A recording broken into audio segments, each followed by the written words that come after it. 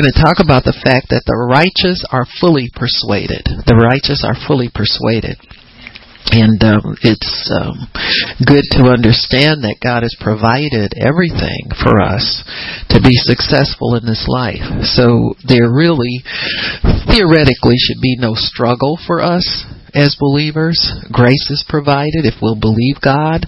Ability is provided. Righteousness is provided. Everything's provided for us.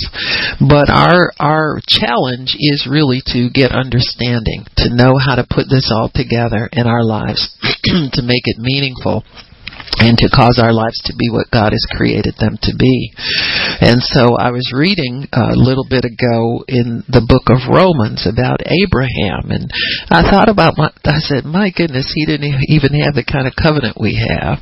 You know, you think about that and you think, boy, that makes you shrink back. But then too, you have to understand that God provided a way for them before the law, during the law, and after the law, to understand Him and to be able to believe God and get our needs met and complete the assignment that God has given us all to do. And so when you think about that, God makes full provision for everything that He plans. We have to understand from the beginning that we are planned by God. We're not here trying to include God in what we want to do. We want to find His will for us so that we can complete the plan of God. That is so much better than living a one-dimensional aspect of God's character. You know, we just know Him as one thing, and that's all. And then we have to fend for ourselves in other areas. That's really not true. And so being fully persuaded, I think, entails much more of understanding God's character, having a relationship with Him. You get persuaded by people through interaction. You can't be persuaded without interacting with God. And interacting through the Word, understanding Him through the Word, through worship, that's an active and a living way of connecting with God is through worship and praise. It brings God on the scene. But the other aspect is we want to keep Him on the scene. We don't want to just leave God in the worship and just run off and do what we want to do. That really entails total trust in God. Total surrender to Him. And, the Lord has been speaking to me about the conference theme recently, and telling me some things that He's going to do for us. But the bride has to make herself ready, and part of the readiness is a total surrender, which I think we know what that is. But I think He has given us more He's going to give us more understanding of what that means for us, and we'll understand what it means personally, so that if we are to be completed and outfitted for the work, the end time work, everybody says they're looking for that, the end time move of God. We're, a former and a latter rain together, bigger than Azusa Street, revival, all these things. Still, there's a power that must be carried, and there's a preparation that must be done. And really, it's not so much what we do, but what we allow Him to do. Being fully persuaded means we allow Him to do the persuading. We seek Him, and then when we find Him, we allow Him to do what He needs to do to get us positioned so that we can receive what He has for us. So that's a total trust thing. And see, we'd rather struggle and labor sometimes than to let everything go and give a total trust to God. Because once you do that, once you let go of the pieces, they're gone and you don't know how to pick them up again. So we figure as long as we hold on to the pieces, we gotta stake it. I don't have to trust nobody. I hid this from God. I saw this goodly Babylonish garment and I hid it. And, you know what I'm saying? How we do, folks. How we do. That ain't too far from what we all do from time to time. So what does it mean to be fully persuaded? I'm in Romans chapter 4. Maybe I'll read some of that for you. Romans chapter 4, starting in verse 20. We'll start 19. Being not weak in faith. We're talking about Abraham. And we know that he went on to obtain the promise of God. He did not just have a son at an old age, but he obtained the promise of God. And that's a bigger something. And he says, being not weak in faith, he considered not. So people who are weak in faith consider some things, and when you're not weak in faith, you don't consider them. So you don't consider your own body. He says, now dead, when it was about 100 years old, neither yet the deadness of Sarah's womb. So, those of us who are complaining, I always complain about my FX, my special effects when I get up. I'm going to stop, okay? Because Abraham didn't say he was 100, and he didn't consider, so I can't have any more special effects when I get up and sit down. And so he says he didn't consider his own body, now dead, when he was about 100 years old, neither yet the deadness of Sarah's womb. He staggered not at the promise of God through unbelief. So it didn't cause him to stagger, means to back up from your former position. Anytime you consider something and it causes you to back up from your former position of faith, you're staggering. And so what you need to do when you stagger, this is my feeling, you need to confess those things to God. God, I'm not really quite there. Don't hide it and go gobble up a little word and confess it to him like you really are not staggering. It's like people on cops, they drag them out of the car and make them do the sobriety test. And they want to do it. Give me a do-over. Well, the do-over is worse than the first one. You indict yourself more with your do-overs. So you don't need to ask God for a do-over to prove to him that you believe him. You need to confess, I'm drunk, and you know what I'm saying, and disorderly, out of sorts. I'm not what I'm supposed to be here, and help my unbelief. Be honest. This is the first time, I think, Christians are really going to be called on to be brutally honest before God. Receiving empowerment to change nations and change lives. You can't have anything standing between you and God. You can't have any secrets. You can't have any little things. You got to be fully persuaded. And if you're not fully persuaded, guess who knows it first? God knows it first. We always think we're fooling him, and we know it second. But then we know from our fruit and from our questions and our confusion that we're not fully persuaded. He says, he being fully persuaded, he staggered not at the promise of God through unbelief. So he's not backing up from going forward and trusting God. So you can't stagger when God gives you something to do. You can't stagger.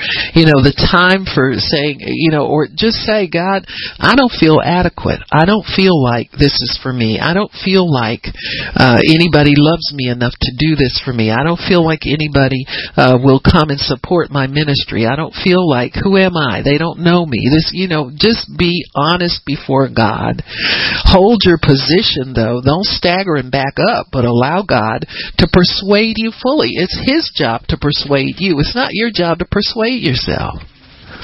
You can't quote enough scripture to yourself to persuade yourself, because you don't know what's hindering your receiving your persuasion. And so he says here, he staggered not at the promise of God through unbelief, but was strong in faith. In other words, steady your knees.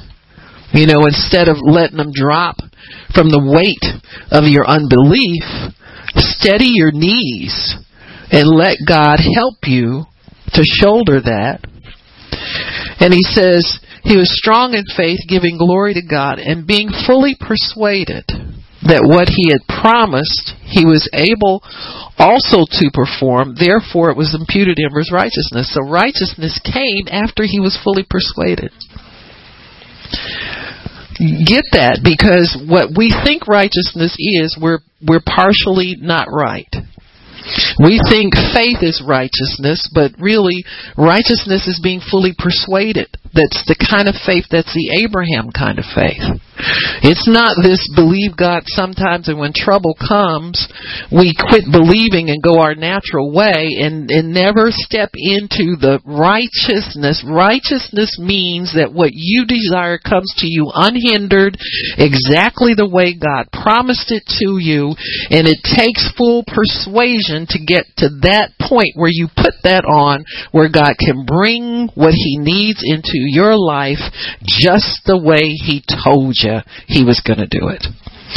That's what He wants to do with us now, is get us fully persuaded, get the roadblocks out of the way, get us out of the way, get our doubts out of the way, get our fix-ups of our doubts out of the way.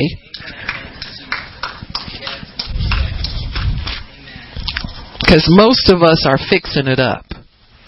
Myself included. We kind of get something, we kind of get a part of it, we kind of get this, but you got to let God persuade you fully. He's the persuader, you're not. And when there's something that's there that's a lump or a rock in your situation, He's got to bust that up and move that for you. It comes through your honesty before Him, your confession. It's like Abraham, when God promised him your kid's going to be like the stars, the sun, and the moon. Abraham was persuaded, and God counted as his righteousness. That's one level of it. Next comes a roadblock, and he has to be persuaded again. That's the way our lives are. You get to a place where your faith doesn't take you any further. You're at a roadblock, and God has to come back with more to persuade you again. So He put that up there. He said, your kids are going to be like the sand of the seas and the stars of the sky. And then one day, Abraham's been walking with God for about 5 or 10 years, and he said, how will I know this?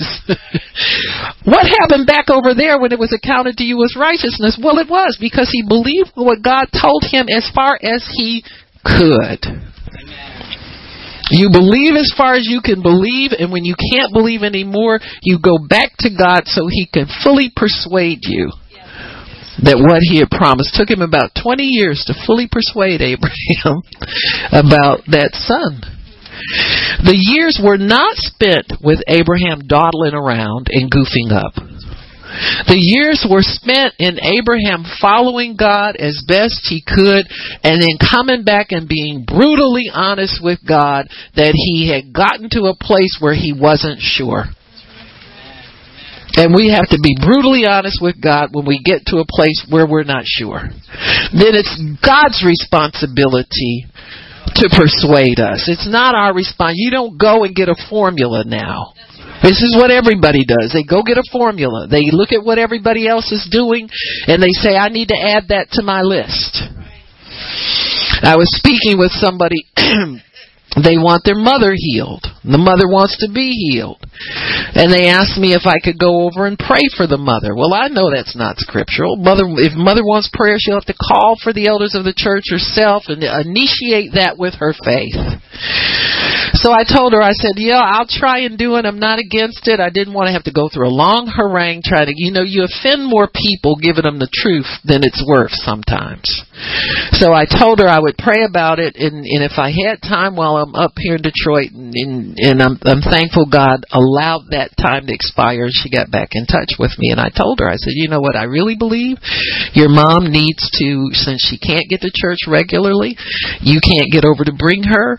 We have healing schools. I said, I believe God still has a way for her to be healed, and that's through meditating on the Word. So I'll call her and I'll talk to her and see if I can get her to get convinced. But this is what people do. They go down the list of how God heals people, and they say, oh, we didn't try this yet. Well, that's not God. But that's what most people do when they're looking for an answer from God. And it's not all the way wrong. It may get you at least thinking about that there's a possibility that something else is possible to get this person healed. You understand what I'm saying? It gets you thinking possibilities. But far be it from us to get God's Word and pull it out in front of Him and tell Him this is something we need to do to get Him to move. I mean, it's like including God in a conversation, but you don't want to hear from Him. You're talking about Him instead of talking to Him. You're trying to extract what you need from Him without relationship with Him, without speaking to Him, without talking to Him, without getting His understanding, without His counsel, without His... Sometimes all you need to do is talk to Him and you feel better and you're not as alarmed about what hasn't happened yet. Do you understand what I'm saying? God knows how to minister to us, and if we'll let Him be in charge of the ministry, we will get somewhere. And I'm talking about ministering to you as an earthen vessel. We need a lot of help. We're just made of clay. David said that. There's the scriptures we kind of skip over. The Lord knows we're just dust. We're living in the days where we know we're just dust. We see so many people that we've admired fail because we're just dust. God's telling us every day we're dust. And we need Him to manage our vessels. We need Him to manage our lives. We need Him. You can't make up your mind what you want God to do and what you don't want Him to do with you. The days of being anointed or effective and carrying that around are over. I'm telling you. It's up to God to fully persuade us, and it's up to you to confess when you're not persuaded. He can't persuade you if you're not in agreement and on one accord with Him. And He says, who was fully persuaded that what He had promised He is able to perform, therefore it was counted to Him as righteousness. So there comes a day when you have to have all doubt gone, you have to have all hesitation removed, you have to be fully persuaded. What does that word mean? What do we mean when we say that? To be persuaded means to carry out fully in evidence. To carry out fully in evidence. So really your persuasion is an act. Again, faith is an action. So you are to carry it out fully in evidence. Somebody has to be able to track down your movements or track down your activities. God has to be able to track you and see that you're doing what people who are fully persuaded, are supposed to do. Fully persuasion is not just talking. Sometimes that's all you can do is to try and hang on to your confession. But full persuasion sometimes is you releasing things to God's care. Not doing the things that you normally do to try to get Him to do something. The old ways don't work anymore. Remember Isaac? He was a son He gave him. He's talking about when Isaac first came here, but after a while he had to let Isaac go. He said, man, I already let one kid go. It's the one I let him go for. You got to kill him too. You see what I'm saying? Trust, fully trust. Got to have full trust. There's something God needs to see out of all of us, and that's full trust, to be fully persuaded. So it means to carry out fully in evidence, to entirely accomplish.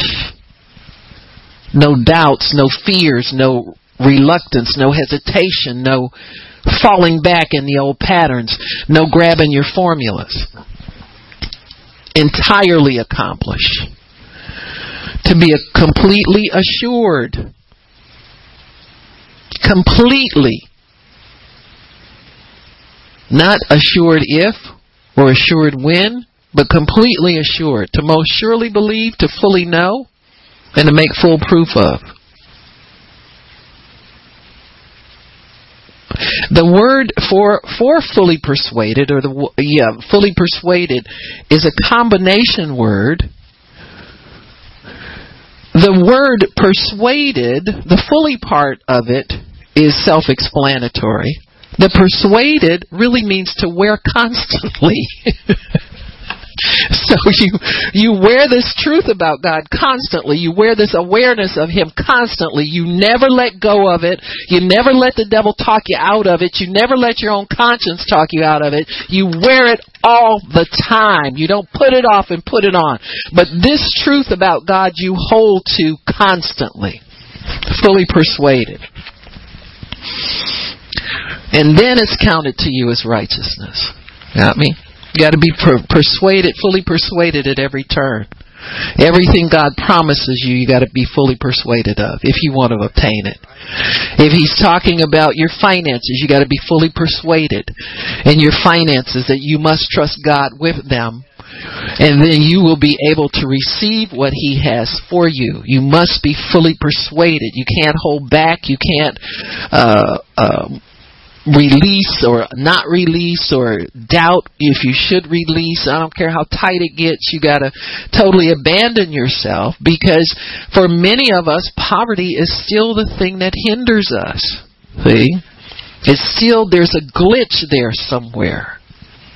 And trust me, if you're going to go and work for God, you've got to have the money thing settled. You've got to preach whether the money comes. You've got to serve Him whether the money comes. You've got to be joyful whether the money comes.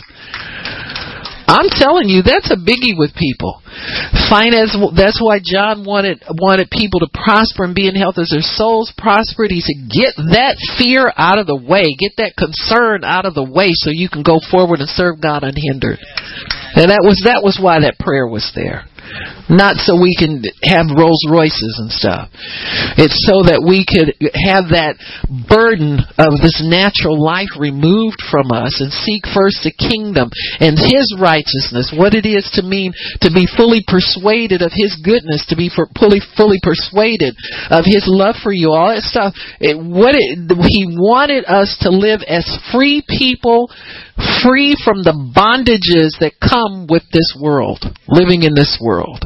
There's bondage there. And it's easy to get entangled with the yoke of bondage again. All the devil has to do is start moving your furniture around and you upset. I used to have that right there so I could put my foot up on it in one move. Now it takes two.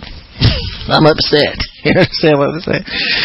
You know, all you got to do is rearrange a little bit of stuff and we ready to go to the mat. He says, therefore, when he was fully persuaded, get all our stuff out on the table. Get your stuff out there and show it to God. God, I would believe you, but this is here. I would believe you, but that's here. I would believe you, but get them all out there. Then it's His job to persuade you. He'll take you to the Word. He'll have somebody preach to you. He'll have somebody minister to you. He'll do whatever He needs to do. Let Him do it. And let's get this out of the way so we can get the show on the road. Because we're all sitting in some kind of little holding pattern. I'm not talking about just us here, but the body of Christ worldwide, God's people, in a holding pattern. Waiting to be released. Waiting to be this. Waiting to be that. Everybody is. Even people who have tens of thousands of people, they still want to do more. They're still looking for more. They're still setting their goals higher. We're all waiting to be released. So he says, therefore it is imputed to him for righteousness. Imputed, just given. Boom. You don't have to work for it. You don't have to make it up. You don't have to sound righteous. You don't have to, just boom. There it is. Now it was not written for his sake alone that it was imputed to him. So this is the kicker. I mean, this is so important. This is something we should know right off the bat, because when you read the Word, you receive it. But he's telling us twice. Once, because the Holy Spirit's already revealed that this is a truth to you. Twice, because he's saying it again. Not for us, but for us also. And not just for Abraham. This is not just for him. He wasn't special. He's the father of our faith because God called him to be that. And God worked with him, but the same way he worked with Abraham, he'll work with you. There wasn't anything special about the way he dealt with this man. He dealt with him as a man who was called by God and was being used by God, and God was trusting him and he was trusting God. That's what this is about. It's about anybody who will put their trust in the Lord.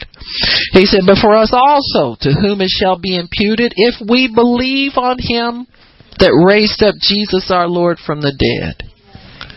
Believe on him. Put our faith totally over into him. Not just believe in him for salvation. Believe in him for our list of things we think we want. But believe him, period. Who was delivered up for our offenses and raised again for our justification. So the work's been done. If you believe the work's been done, if you believe that you can trust that there's nothing left for you to accomplish but to allow God to fully persuade you, get yourself out the way. Put yourself on the altar. Crucify all these crazy things that you think about and just say, God, you know what? I'm not really persuaded. Can you persuade me? God, I thought you got me this job and now it's not what I thought it was going to be. I want to be fully persuaded about your provision for me, that I can have success here, that I can have a future here, all these things.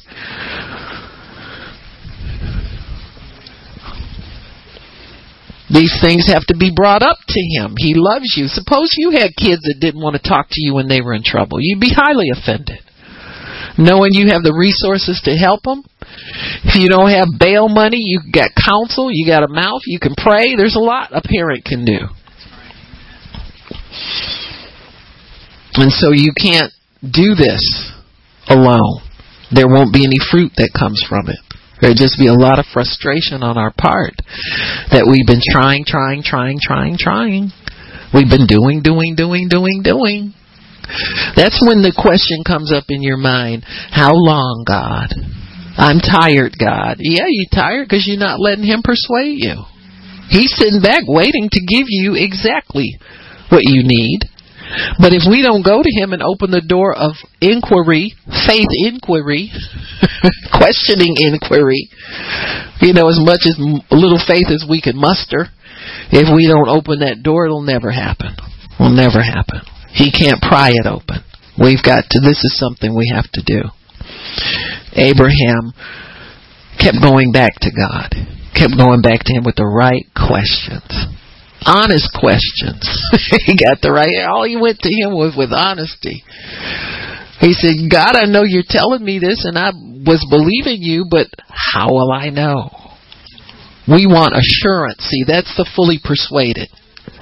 See, that's laying it all out there and wearing that continually. See, we're walking around without our righteousness, without our right feeling before God, without our right contact with God. We're not sure. Why is it taking so long? What am I doing wrong? That's the other question we don't want answered, but we ask it anyway. How did I get here? That's another one. See, you're not fully persuaded, and you will never persuade yourself. You got to trust Him to persuade you. In the meantime, we pick up all kind of goofy answers we think are right. Don't we? We search through the darkened corridors of our creaky brains. But I used to know all that stuff. As Poirot would say, the little gray cells. Disintegrating one by one. Your mind won't be able to fathom what God's going to do for you to persuade you. Sometimes He just does you a favor and takes stuff away that you're so used to having control over. He said, give me that toy. No. Give me that. No.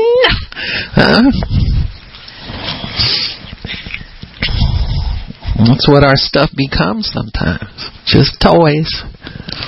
Things to play around with. He wants to give us real stuff. He'll take your toy away and give you something real. If you're 25 years old and you're still playing push cars on the rug, he has keys to a Ferrari or something out there. You understand what I'm saying? Just let him have a toy. We're too big for toys, some of us. That's what he wants us to know. You can handle the big things. Well, think about Abraham. Took his toy Ishmael away from him. Hello? It wasn't a real thing. There was hell in that household.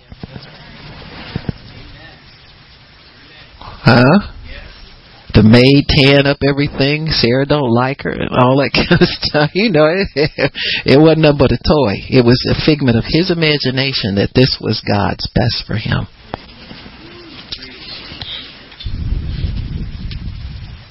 See, if we really let ourselves get stripped down and really let go of everything, it'll shock us what we've been tolerating and perpetrating in our lives that is not even close to 10th best of what God has for us. He wants the best for us. But we have to trust Him all the way. If you don't, you'll never get the best if you don't trust 100%. If we keep trying to persuade ourselves and pep talk ourselves and all this rah-rah stuff that we do. Rah-rah ain't gonna get it. Huh? It's not getting it, and we know it. It leaves you dry and empty anyway. So why not let's just, strip down and let God, take the parts that are not comely for us. Been hiding from Him all the time. I was watching My 600-Pound Life. Not that I'm inspired to go there, but you know what I'm saying. You get curious about it. I said, now I can see getting to 2. Some people get to 3. 4 is a stretch. 5's even stretchier, but 6. I gotta see this. And this woman was successful in her weight loss program. It took a lot of surgery, a lot of re-educating herself and trauma, with loved ones and all that kind of stuff. And it's a lot to go through. But she got victory over it. And she works now for the clinic and the doctor that performed the surgery. So she helps him. She's a counselor. So she helps him with other people that come in for the weight loss thing. And so part of her recovery is to come clean about her bad eating habits, because everybody denies that they eat too much or whatever. It's obvious something ain't quite the way you say it is. But part of her recovery was the brutal honesty about it. And she said, people thought I was knitting. And I was doing some knitting and some crochet. She has this huge crochet basket full of yarn at the top, but it was packed full of candy bars, about a foot deep. And she said, while nobody watched, I just ate candy bars all day long, or Twinkies or something like that. Well, see, God has to come and take your Twinkies. If you're going to get where He wants you to go and be fully persuaded, you got to let the Twinkies out the bottom of the basket. You can't have those anymore. You can't have filler where He wants to give you substance. And see, many times we live off these fillers that we sneak behind God's back. I'm working for God. I'm doing all this for God. I'm busy for God. I love God. And we fill up on fillers that aren't good for us, and we think we've got faith. But we think we're moving in faith. And we're actually moving in some fluff that doesn't satisfy. We're good at picking up doctrines that belong other places, because there's so much information available. Just because the information's out there doesn't mean it's for you. And so we fill up on that kind of stuff that tickles our ears, and we like it because it's the next wave that everybody's rolling on. But all it does is prolong your inevitable crash, because you're going to crash, because you're not allowing God to feed you. You're not allowing God's provision. You're not allowing God's information. You're not allowing God's persuasion. The hunger's legitimate. It's the way we get it fed that's the problem. It's like people, when they're on these weight loss things, they eat 3 meals a day, but they eat the right things. They eat prescribed things. They eat things that will persuade their bodies that they're not craving anything anymore. And they'll be persuaded that they can do this. They'll be persuaded that they can stay with the program. And that's all we need from God, is to drop all the fluff, drop all the nonsense, drop all the things that don't edify, that we keep clinging to because we don't want to admit we're wrong about the way we do things spiritually. Let's just let it all go and let God be the persuader. Let Him be the one that comes in and tells us these things. Wait patiently at His feet. Allow Him to be the one who provides everything. Just get in His presence and wait there and let Him provide. Let Him position yourself so that you can hear. Let yourself get in a state of anticipating hearing from God and not just always grabbing for the first thing that you think is an answer. Don't be so quick to want to inform everybody else that you got the answer. You know what I'm saying? We run off telling people stuff. We're half-baked. They know we're half-baked because it doesn't fill us and it doesn't fill them, but we figure we can get some more people involved in it. Then it's true. It's not true. It's not going to feed anybody. It's barely keeping you alive. So let's just get brutally honest before God. You know what I'm saying? Most of us are in a good place to really hear from Him, because there's always this longing need out there for something else. There's something that's just right on the horizon. We can't put our finger on it. And so that's your need for Him. That's a signal that you need to come more into His presence and just strip everything down, quit the pretense, quit the trying to get your own answer. Because we don't like the anxiety of waiting. We don't know how to wait patiently sometimes. Well, I can be patient, but I need this by so-and-so guy. Come on now. That's our idea of patience. It lasted like 3 seconds.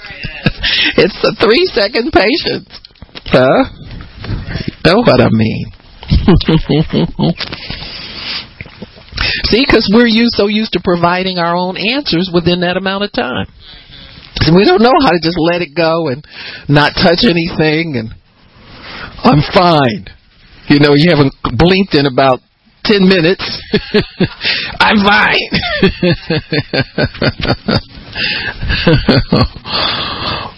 So that's what we want to do, fully persuaded. So we know that's God's job to do that. You won't be righteous until you're fully. If you got doubt and unbelief, that's not faith, don't you? This has got to be dealt with. So let's not play this game, and want to argue doctrine. What somebody told you on television was righteousness. You can't do that. There has to be something go off on the inside of you when you know it's right. You can't take somebody's word for, putting some scriptures together and tell you that's right. It don't add up in real life. You got to do what adds up in real life, folks. You can't do, maybe it adds up for them. I don't know. But come on now. If it don't add up to you and you're not getting the benefit of what you say you believe and it's not the fruit you want in your life, let's cut it out. Let's get to the real thing. This is our chance to get to the real thing and not the nonsense. So you've got to be fully persuaded that what God's promised you, He's able to perform.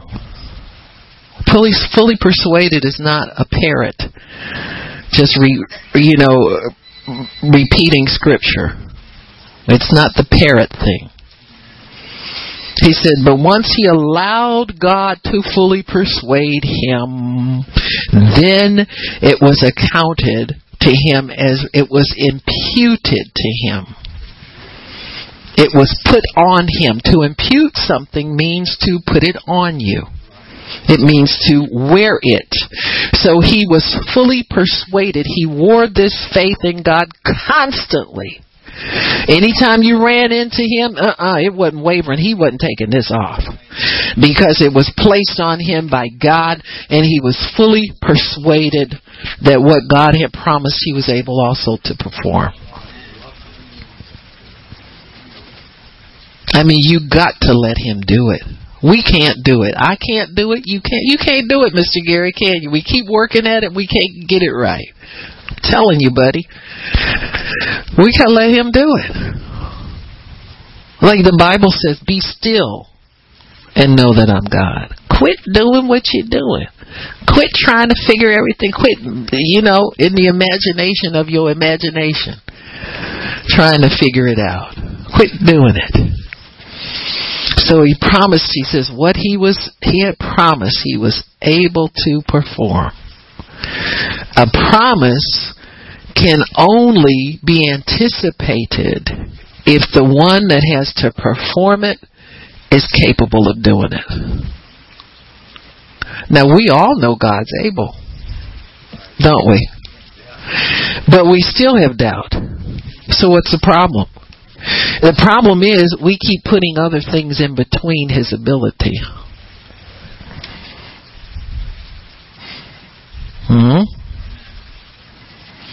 We put other things, those things we add. God doesn't put those in there. Only thing he had to know is God able to do this. Being fully persuaded that what God had promised, he was also able to perform. What has God promised us? Just blanket promises. He'll empower us to pray for the sick. He'll empower us to pray for the lost. He'll empower us to do. Those are ministry side things. On a personal side, what does he promise? To give you the desires of your heart. What do you want out of life? What do you expect out of life? You expect happiness. You say, okay, what's going to make me happy? A good marriage, a good family, a good job, all the things that make people happy. Those are the things he's promised, and all we have to do is believe he's able. Do we believe he's able? Yes, we do. Then what's the problem?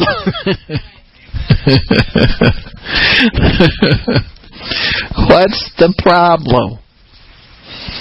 The problem is your mind will throw other things in there besides ability, which will make it more, these things have more weight than what's really important, and that is he able.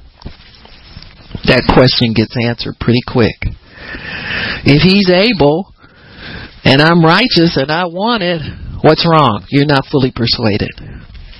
Because there's something in there that's making itself just as important as his ability to do it. Is he able? This has to be settled. The abilities that we talk about are in God. What you really want to know is, is he able to do what you cannot do? Sometimes we put a miracle on such a high pedestal that it seems almost unbelievable that God can do it. See? When Jesus talked about God's ability all the time, things that are impossible with man are possible with God. You just have to believe God for it. Believe and not doubt. You can say to that thing whatever you want to say. If you believe and not doubt, you can have what you say. The ability of God is all over the Bible. He spoke and things came into existence. They came from the unknown realm into the seen realm, or the unseen realm into the seen realm. So God is totally capable. Everything that God conceives of is pre-existent in him. So he's not talking about something he wishes were there. It's really there. That's why faith has substance to it. It's really there. He's describing things that are really there with him, in him, that he wants to bring out of him and give to you. And so when faith has substance, it's not a hollow promise. You know, it's not like somebody's promising you, yeah, baby, one day we'll do this. Nope. I ain't your, yeah, baby, one day girl. I'm with God. You got me. Whatever God has for me, that's what I want. So you want the substance of faith in everything that you put your faith in. So the question of God's ability has to be settled once and for all. You know what? I think we can help ourselves a lot if we reflect a lot on his ability. And let me tell you why. What did he tell Abraham to do? He said, look up at the stars in the sky. That's my ability, and I'll do that for you. Those will be your children if you keep looking at that. That reflects on his ability. See, if we just reflect on his ability all day long, that was Abraham's key. That's what got him over. That's what did it. So he staggered not at the promise because he was fully persuaded he was able. Why? Because that's all he thought about all day long. You imagine walking around. At night he saw his children. In the morning when he got up and he walked on the desert, he saw his kids. Reflecting on God's ability. And then you will consider not anything else. You'll consider not, Abraham, you're 100 years old. I'm thinking about God's ability. I'm not thinking about that. You think that bugs me? You think that's a problem to me? No special effects when I stand up. You know, understand what I'm saying? I'm focused on his ability. I'm not focused on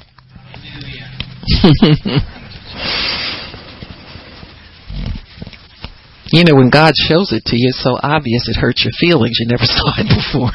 You understand what I'm saying? We're so busy trying to get the deep things, we skip over the deep things.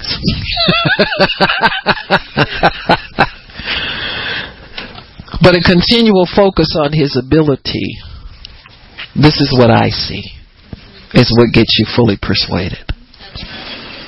You can't consider the deadness of your body. You can't consider how you feel about things. You can't consider every year that goes by you get a little older and nothing's happened. You haven't seen it yet. All this kind of stuff. You can't focus on that. But a continual focus on His ability. Good grief. All I gotta do is look outside and look at that up there and look at talk about meditating on the Word. As Chuck would say, smoking on the Word. Haven't you heard? It's the bomb. Come and get some. But we reflect on His ability. Continual reflection on His ability takes you out of your inability. Takes you out of your weakness. Takes you out of your, I'm disqualifying myself because of so and so. Takes you out of that. His greatness.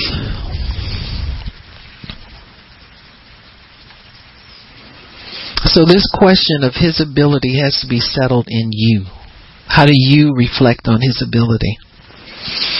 He can do, you have to answer for yourself once and for all, can He do what I cannot do? Can He do? Not will He do, can He do? Can He do it? Oftentimes this comes with experience and the spirit of prophecy for us. Testimonies will convince us of His ability. That's one way to be convinced. But it's up to you how to get yourself out of your limited ability and now start putting your faith over in His continual ability. Is He able? Is He able? The enemy's going to sneak something in there eventually of, yeah, He's able, but why hasn't He done it already? And why won't He do it for you? And will He do it for you? That's going to creep in there. That's when you talk to God about getting fully persuaded. God, this thing is creeping up now and it's bugging me. I see now I'm not really fully persuaded about your... See? Because I keep giving attention to it. I keep considering it. Whatever you consider that takes the place of His ability is something you need to be persuaded that that's not important, that that's not an issue. You can't talk your way out of it. You can't, you know what I'm saying. Ignore it, pretend it's not there. You can't play a mind game about this thing. Because it's probably something that's built into your soul that's going to keep popping up unless you let God have it and let Him deal with it. But, I know, God, I should be more mature than this by now. Cut the crap. Just tell Him, you know what, God, this thing keeps coming up here. And I need to find out from you how I'm going to deal with this, because this is hindering, and I know it's hindering my ability to be fully persuaded that what you have promised me, I will get it. And I will get it in my lifetime. And I will get it before I'm too old. Whatever. He brought youth with Sarah and Abraham in their old age. So, come on now, folks. We think it's hard to believe, but some of us going to have to believe for stuff like that before the deal's over. Yeah. Seriously, if you look at where you're going and you look at what it's going to take to get there, you'll see some things missing. So you're not really fully persuaded, but you can be if you consider Him able. Considering His ability. Testimonies of God's. They talked about the children of Israel. They were instructed to rehearse God's acts in their ears. Always hearing about the ability of God. ability of God. The ability of God. Ability of God. They were not told to rehearse their failures in the times that they had a time out because they didn't do what God. They rehearsed the abilities of God. And get yourself fully persuaded, because God's about to do it again. And if He's going to do it again, we've got to be persuaded about His ability. Nothing else matters. Our little weakness does not matter. We think it's big, but it's not. It's already been fitted into the equation. If God didn't have a way to take care of it, He never would have promised you anything.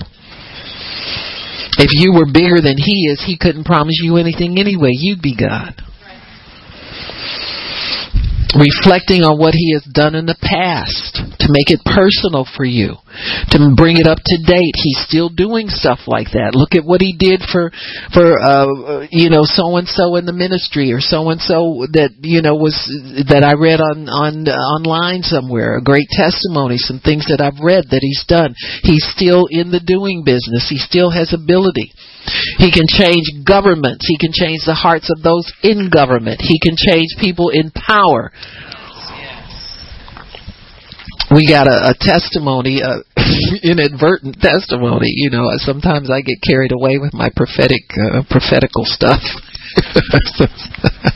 I was talking to somebody online on Facebook, and it's a new friend, and so they were sharing with me about wanting to do more in ministry. And of course I get all excited about that, because I think that's all there is. Gifts and callings, and when you're in that mood, that's how you look at it. But anyway, I told him about our prophetic people books, and he was talking about wanting to be used more by God. And of course, we all think power. This is where we get our great mistake. All ministers think more power. When we put another battery and another amp on there, boom, let's blow it up, get to heaven, fast as we can. Don't take no prisoners. Everybody get in the way, we blow them up too. So we go on to heaven, more power. And that's never the answer. And I know that from experience. It's never the answer, but I do it anyway. Because there's always more power. As though God can't do anything. You know what I'm saying? I'm like, if He shows up, the power's there, but forget that. So, but anyhow, I had texted Shannon or talked to her, and I said, I want to send somebody, because I asked him, I said, you want electronic, or he said hard copy, so that meant getting her. So anyway, I told her what to send him, and she said she just thought to put another book in there, a couple more books. So she put some, we always put a little information about the ministry and so forth and so on. One of the books she put in there was Lawyer Up, which was an inadvertent put in. You're just blindly going through the bookstore, and God puts your hand on something, you stick it in the envelope. You know what I'm saying? It doesn't take a lot of thought. If you think about it too much, you'll screw it up. So, it's one of these, just touch and put in the thing. And so he texted me or messaged me a couple weeks later and said, could you call me? I have a great testimony to share. And I'm going, oh boy, the power's here. Let me blow up. Blew up some people, got them healed, and fell back, and all their body parts came in.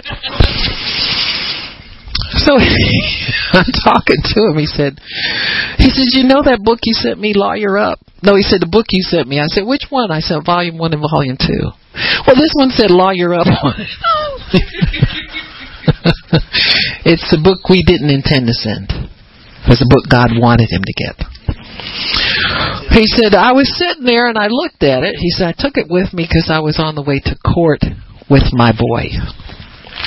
And he said, my boy had been in a lot of trouble. Got in trouble with some firearms and some, they're Blackfeet tribe people. So I know one thing from family experience: redskin, firearms, and fire water don't mix. Boom! That's where the real explosion is. Boom! Not so much power. So, I say that in love and no prejudice, because it's kind of documented that alcoholism runs very strong in those people. And I don't think it's genetic. I think a lot of it's circumstantial, But firearms and firewater don't mix for a lot of people. But anyway, I thought about that, and I said, oh boy, that's kind of the devil's curse there, And he said, I said that in my mind. And he said, I was reading that book, Lawyer Up. He said, and I had an hour and a half to drive to get to the court. He said, so I read it, somebody apparently was driving. I read it all the way there. He said, and while I was in the waiting room, I remembered I had read that I am redeemed from the curse of the law. And he said, Lord, I believe I'm redeemed. And he said, I'm just asking you to give my boy a second chance so that he can do something with his life. And I'm sorry that, he's caused such problems. And as a father, I want to intercede for him and ask you to give him a second chance. And he said they were talking, the lawyers talked, of course, and the judges and all these people conferred, the district attorney, they're all putting their heads together. And he said, I just sat in the courtroom and I just waited. And he said the judge stood his son up and he said, all of these charges, he said, I could put you away for 10 years. He said, I'll let part of them go, he said, but it still means 3 years for you to be in jail. And he put the paper down and he looked at his son and he said, but I'm going to give you a second chance. Second chance. And so what that said to me was, in that brief time of that man getting that book that he's never seen before, he don't know me from anybody, just on Facebook, he got fully persuaded that God was able to do what he had asked him to do, just like he did it. And he said, and I brought my boy home with me that day. He said, and I was just in such shock. He said, I wanted to cry, I wanted to laugh. He said, I don't know what to do. He said, but I saw redemption and how it works. If you simply believe God will do these things for you, he will do them. So I say that to say, fully persuaded doesn't take forever. It doesn't. I mean, it's up to you how you want to believe God. You like drama and you like labor and things. You know what I'm saying? You can have that. You can have what you say and what you think. But if you need God and need Him right away, you know how to put all of your chips in there. You know what I just push the pile right over to God, and He knows how to deal with your life. And so he was fully persuaded. He had nobody else but God to trust. And he read some testimonies in there, and he read the word in there. And just like that, turned it over to God and got his miracle and got his boy out of jail. It's wonderful. It's wonderful when you see that happen. So, what does God say? Is He able? Sure He is. The biggest problem for us oftentimes is other people. When other people stand between you and what you believe God has for you, problem. We all are that way. Well, my boss won't, and my this, and we make people bigger than God. What did He say in Jeremiah 32:27? I am the God of all flesh. Nothing is too hard for me. And He said that with respect to Israel, He was going to bring judgment on them for a season, but bring them out again. He can imprison and He can release. He doesn't care what Caesar says. He doesn't care what Nebuchadnezzar says. He doesn't care what any of them big guys say. He says, I'm the God of all flesh. That means I created everybody.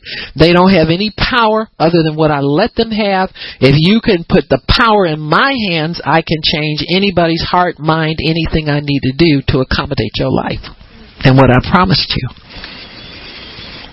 What did He tell Sarah in Genesis 18:14?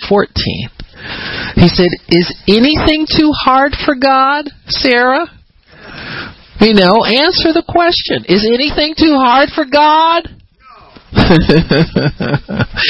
She apparently thought not, because she had to play a part in that promise just like Abraham did. And so when you know the God of all flesh, He takes care of all flesh that's involved in your promise.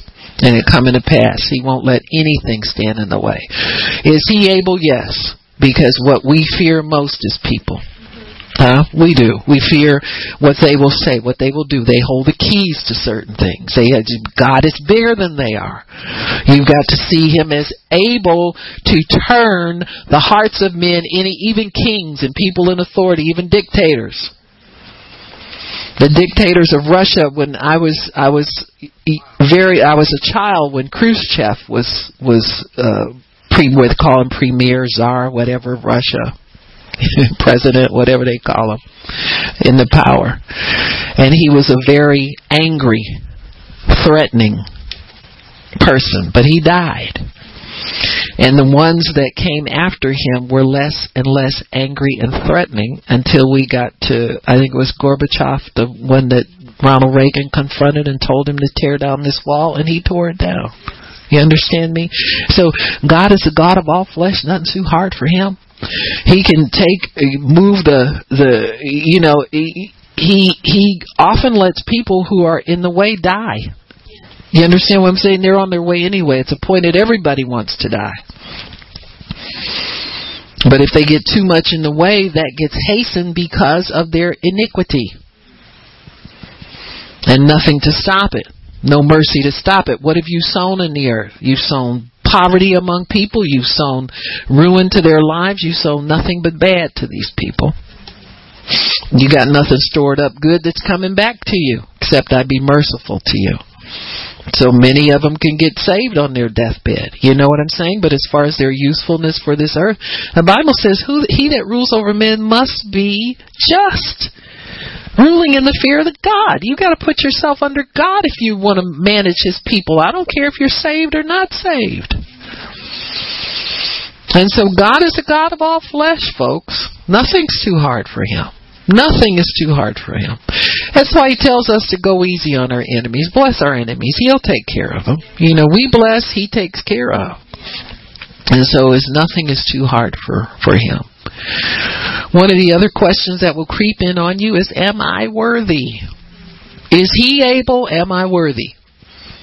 You see that question over and over and over again when Jesus would do miracles, when He would heal people. The question of worthiness would always come into play.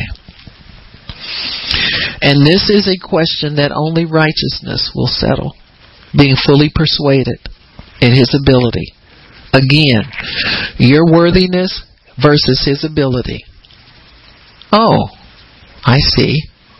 I'm not supposed to think like that. No, you're not. But when you understand that, when you put your faith over in Him, in His full ability, He imputes righteousness to you, and worthy's not an issue anymore. You got me? Worthy's not an issue anymore. Unworthiness always comes in with unconfessed sin. You know, if you see it in the prodigal, it's real blaring in the story of the prodigal. Let me go to that and I'll show you, because people don't really connect some of their feelings, some ways they feel with some of the things they think and some of the things that they do. But they're twins. They kind of ride around together. It's ride or die with it's in Luke. Yeah, he woke up, didn't he? Go sleep. Where is it? Oh yeah, in Luke 15. He says, I'm going to go to my father, and all this is true. The son did, in verse 18. In Luke 15:18, he says, I will go to my father and I will say to him, Father, I have sinned against heaven and before you, and I'm no more worthy to be called your son. Sin always disinherits us. If it's unconfessed, it will lurk around and be a big hindrance to you. Some of the things that we do over and over again, you need to confess them, and you need to ask God for some type of deliverance, because it's not worth it to keep making stupid mistakes and try to minimize them. This is what the human mind does without God. Your carnal mind will do this.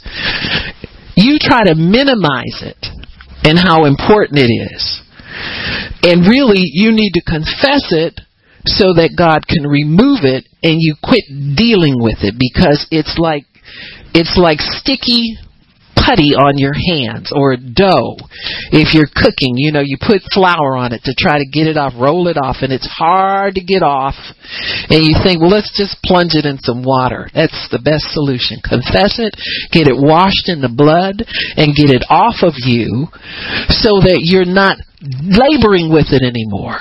Nobody should be laboring with that anymore.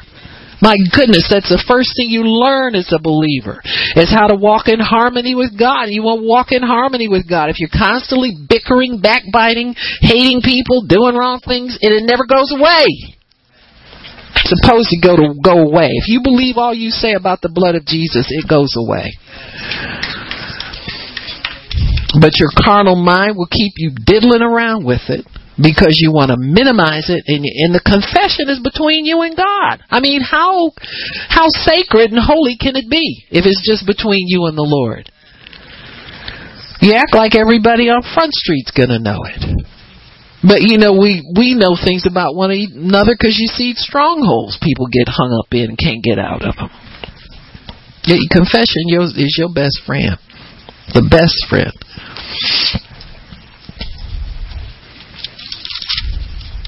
Well, some people believe it, some people don't, I guess. I don't know. But it'll take care of these two riders that ride together, sin and unworthiness.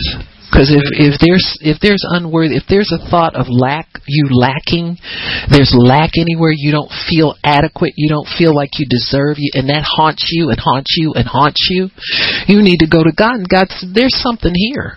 You see, there's something here that's keeping me from being fully persuaded, because every time I step out to want to think you're going to do this for me, this pops up and it hinders me and I stagger back. It pushes me back from you. Unworthiness fosters unbelief. It's a pal to unbelief. It won't let you believe. Won't let you. Sometimes we get ourselves into these mixes because we don't let God have everything. Sometimes you say, God, take this. And look what I've done with it. I've messed it up real good for you. Help me out. Do something with this in my mind that keeps me seeking less than what I know your word says. Diminishing what you promise out of your mouth. Telling you can't do that for me, or you won't do that for me. If he's able, he's willing, folks. Willingness and ability are the same thing with God. No, the devil wants to come and separate him out. Oh, he's able, but is he willing? They're the same thing. God wouldn't tell you he could if he didn't mean to do it. He would not tell. Why would somebody tell you? What's he, a dictator or something? Want to feel good about himself this morning? Or I can do this, but I'm not going to do it for you. What kind of father is that? Huh? Think about it. So this worthiness is a question that only righteousness will settle. When you put off the old person and really put him off, and he don't come back and tell you, but what about this? And the old man's always got a but what about. That's his middle name. Oh, I know you believe God for that, but what about this? But what about? But what about? It's all in what you consider and your reaction to it. It really, when you think about it, consider things only that encourage your faith. Why would you consider something that put the fire out on you and doused it and all of that? But we do anyway. You can get in one of them poor me moods and let everything pile up on you. You got to.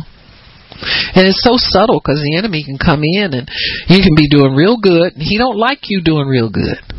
Especially if all your ducks aren't in a row and you don't have everything you need and you want. He don't like you feeling good about yourself with little, He likes to make you think you need all these things to feel good about yourself.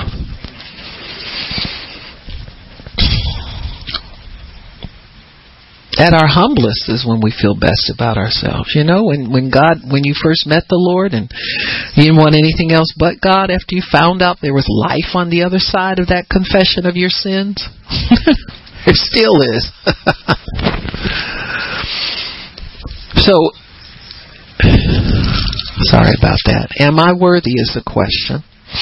This is a question that righteousness will settle when we put off the old man and put on the new. It's as simple as that. It's like getting up and saying, you know what, I'm going to quit thinking like this.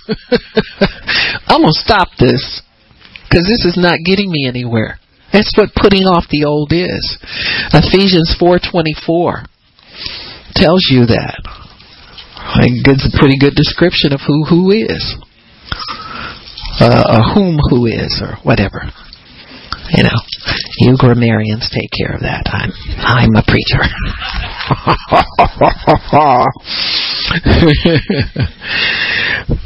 So he says here in verse 22 that you put off concerning the former conversation, that your talk and your manner of living that backs up what you speak. Got me? The old man, which is corrupt according to deceitful lusts. This will creep up on you and backfire on you is what that means. And be renewed in the spirit of your mind. That you put on the new man, which after God is created in righteousness and true holiness. You want the true holiness, not your ways that you think you can do things and that's okay with God. But we're talking about true holiness. Wherefore, putting away lying, speak every man the truth with his neighbor, for we are members one of another. Be angry and sin not. Don't let the sun go down. So he tells you what not to do. He tells you what kind of behavior will foster the old man grabbing you and standing between you and what God wants to do and what God desires to do. So he said, just put that away. And no, you don't need deliverance, and you just need to make a decision to stop it. You have the ability to stop it. Just put it away. The old toys. Don't give place to the devil. It says if you let the sun go down on your anger, you give place to the devil. That's amazing what a habit it is to just carry anger for people. You don't want to see them anymore. You don't have anything good to say when you get around them. You get, tense. There's anger still in there. See, you have to put that stuff away. Quit playing with it. It's an old toy. Don't play around with it. And he says, be angry and sin not. In other words, let that feeling pass through you. Forgive that person, and it keeps passing. If you hold on to it and try to justify it, this belongs to me because they did this to me, and I don't do anything to anybody. I'm just as pure as a driven snow, and I just, I mean, that's really, you don't say that, but that's what that attitude conveys. That you want to justify a bad emotion, a dark emotion. I do it all the time. You don't know what a situation. You don't know what's, you don't know. It's good to agree with your adversary quickly. Okay, I'm wrong. I'll quit doing that. I didn't know it sounded like that. I didn't know it was like that. I'll quit doing it. You need to confess to people you quit doing stuff. Just be honest among everybody. I didn't mean to do that. It's okay. I'll stop. It's whatever. Don't be a little sensitive thing, little delicate flower. Nothing can bruise me or hurt me. God adorns the most beautiful things that only live for a few days and then cut down and cast into the fire. You understand what I'm saying? So you're not too delicate to hear the truth and to confess it to God. It's worth it. Get the stuff out the way. We want to move on. We want to keep going in God. We want to do what He put us here to do. We haven't seen much of it yet. These things hold us back. So let's get them out of the way. We're the only ones who can do this. So he says, be renewed in the spirit of your mind. Instead of having a darkened, clouded mind, get renewed. Get fresh air in there. Get like there's air in your brain. Freshen up your gray matter. Dust it off, whatever. But to be renewed in the spirit of your mind. See, the things that stand in the way are the dark thoughts that bring forth dark emotions. All the discouragements of life, all of the misgivings, all of the, I could have, why didn't I? It should have gone this way, and all of that stuff. And you put off the old man. Anytime you get into self mode, you're going to run into this darkness. You run into fear, anger, dismay, disappointments. So you stay away from self mode. How'd I get here, God? I don't know how I got here. You start feeling sorry for yourself, and then the disappointment, discouragement, anger, and all. And some people go down that road. That's their constant companion. That's their clothing they wear. And so if that's wearable clothing for you, you need to put it way in the back of the closet. You need to clean out the closet, but just let it go and let God have it. We pity ourselves sometimes because we cannot do anything else. And we think that that's okay to do. It becomes your little pacifier. I should have done this and I should have done that. And, while God has to sit there and wait for you to get tired of doing that before He can help you. So we'll do it when we feel like we can't do anything else. But see, Abraham had a different way of doing things. Instead of self-pity because he was old, look at what he had to do. He had to give up his one son. He thought this is the promise of God for me. He introduced the boy to everybody. They knew he was his son for 12 years, and what happens? He's gone one day. You've got some splaining to do, Abraham. What happened to your boy? Then he starts calling himself the father of many nations. On top of that, he said, I'm still a father. I've got more children coming. How did he keep in that frame of mind? How did he keep faith, righteousness on him all the time? He didn't consider anything but what God promised him. He considered God's ability. He looked at the sand of the seashore and the stars in the sky, and he said, God is bigger than my dead body. God is bigger than my hurt because I had to let go of my son. God is bigger. I'm not going to feel sorry for myself. I'm going to put my hope in God. I'll dream again. I can rejoice again. I can look forward to things again. I can hope again. I can have faith again. I can do all of these things again because it's not about me and my limitations. It's about God and His ability and the fact that He promised me this. Yes.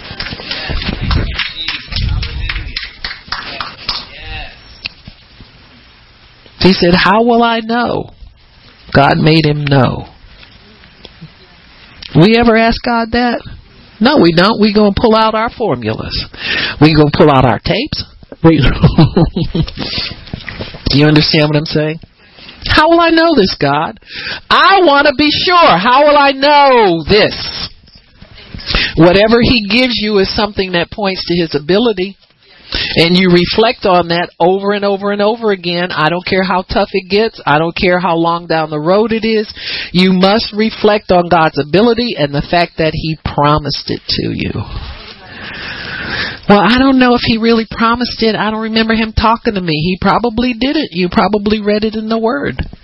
And the Holy Spirit made it yours. He lives in you. He grabbed onto that for you when you didn't know how to grab onto it yourself. You ask God for it, do you get peace about it? Did you ever get peace about it? Yeah, I used to look every day for it to come. Well, it's still coming. Whether you look every day, your looking every day didn't make it happen. God's ability is going to make it happen. We do our little faith trivia things we do. Our little prophetic things. Look in the mailbox every day, write the list down. It's time now to tear the list up.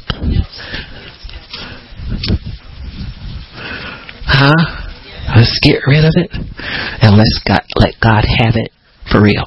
Amen. All right. Father, we thank you for allowing us the opportunity to delve into your mind and your understanding of these things. We do want to be like Abraham, fully persuaded.